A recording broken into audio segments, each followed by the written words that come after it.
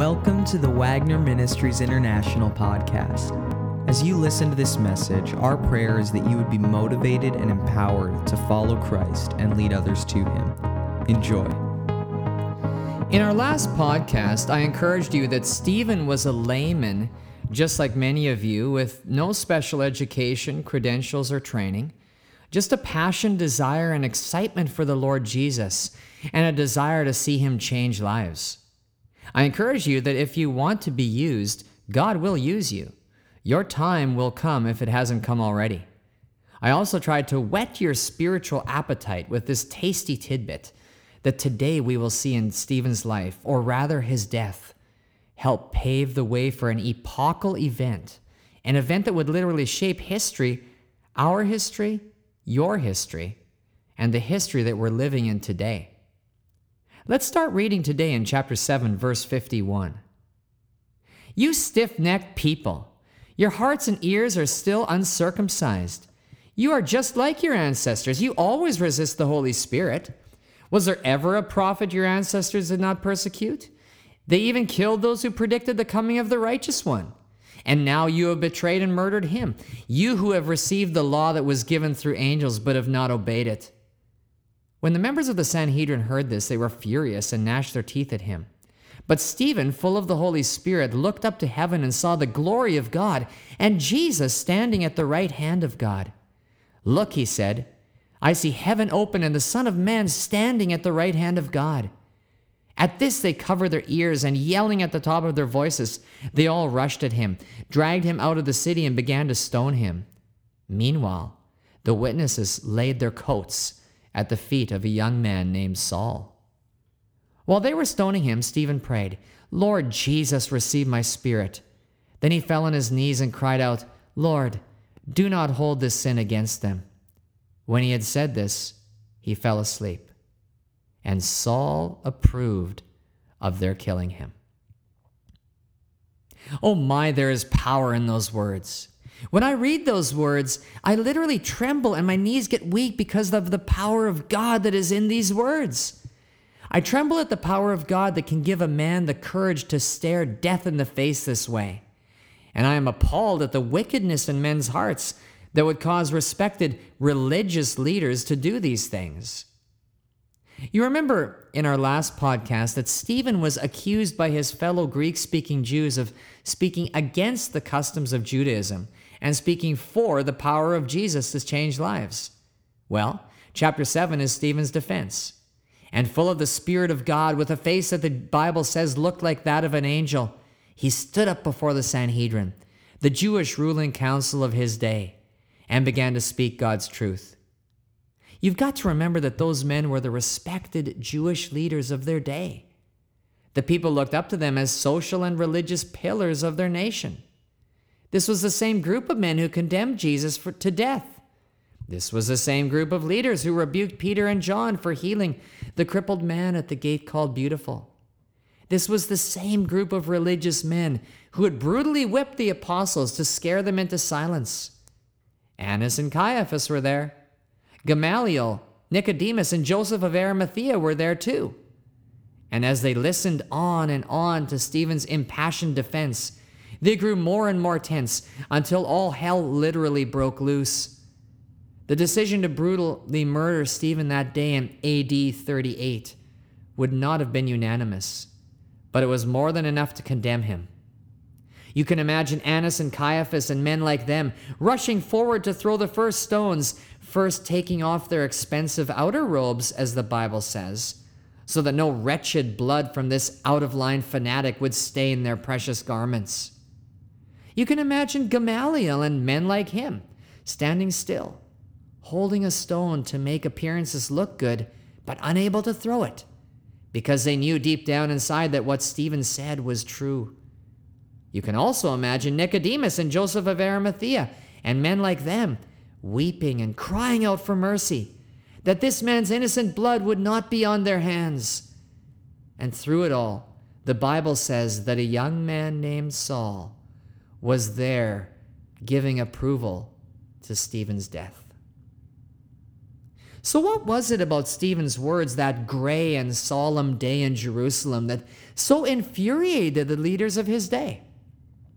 Well, he did something that day that other men like John Wycliffe, William Tyndale, John Huss, Martin Luther, John Wesley, and others in our day have done.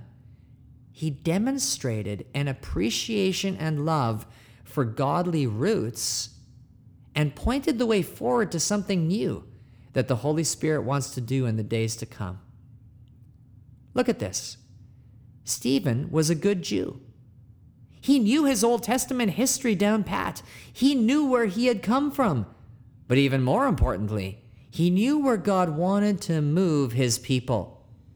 This was not the misbehaving Sunday school student who refuses to learn his lessons. This was rather the student who was greater than his teachers. And his teachers couldn't handle that. Stephen was pointing the way to a new move of God. But we've got to realize something. Just because something is new and innovative does not mean that it's from God. Hear me on this, people. The way we know if something new is from God is by asking this question: is it written? Stephen's point is this. Leaders of Israel, I'm not saying anything really new at all about this Jesus. Just read your Bible. Is it written that the Messiah will come from Bethlehem? Is it written that he will be betrayed for 30 pieces of silver? Is it written that the Lord will not let his Holy One see decay? And we could go on. But Stephen is saying, if it's not written, if it's not biblical, if what I'm saying doesn't stand up when measured by the Word of God, then you're right. I am speaking out of line. But if the Word of God supports me in my claims about Jesus, then the whole world, and you first as God's appointed men, have an obligation to listen, believe, and follow. It's a tough thing when innovation rubs against tradition. But when this happens, we, as God's appointed men and women today, have an obligation to measure that innovation, whether it be in belief, lifestyle, worship style, or whatever, against God's Word, and test the spirit that is in that thing to see if it is from God. But the measuring stick needs always to be, is it written? The power of God was in full force that solemn day in Jerusalem.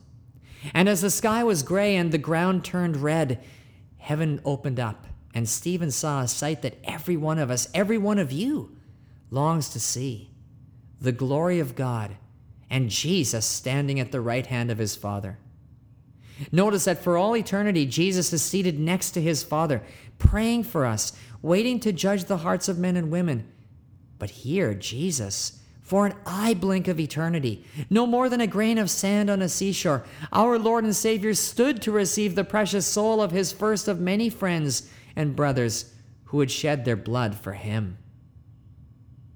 Greater love has no one than this, that he lay down his life for his friends. Jesus said that in John 15:13. You can imagine Jesus whispering these words softly to Stephen, even as the hate-crazed mob approached. There is no more fertile ground for revival than the ground stained with a believer's blood. Just look at Golgotha. You can imagine Stephen's face beaming at those words from his master, as the frothing and rabid faces of his enemies approached. And as rock after rock, stone after stone, pummeled his once strong body, you can imagine Stephen thinking, Lord, why aren't you here to stop the stones like you did with the woman caught in adultery? And then Jesus' strong words, because Stephen, now I am doing a new thing, and you have the privilege of being the first piece in the grand puzzle. Come, my friend whom I love, my grace is sufficient for you. And with that encouragement from his Lord, Stephen could say the same type of words at his own Calvary that the Master spoke at his. Lord Jesus, receive my spirit. Lord, do not hold this sin against them. And when he had said these things, the Bible says, he fell asleep. I believe that God gives special grace, support, and strength to people during their martyrdom. As men and women are being killed simply because they love Jesus more than anything or anyone else, I believe that the Holy Spirit gives these people a kind of spiritual dose of morphine to carry them across the last great river onto the crystal sea. I have no verse in the Bible I can point to that will support my theory, but in reading accounts like this and looking to examples throughout church history of the way martyrs have died, it seems to me that this could very well be the case.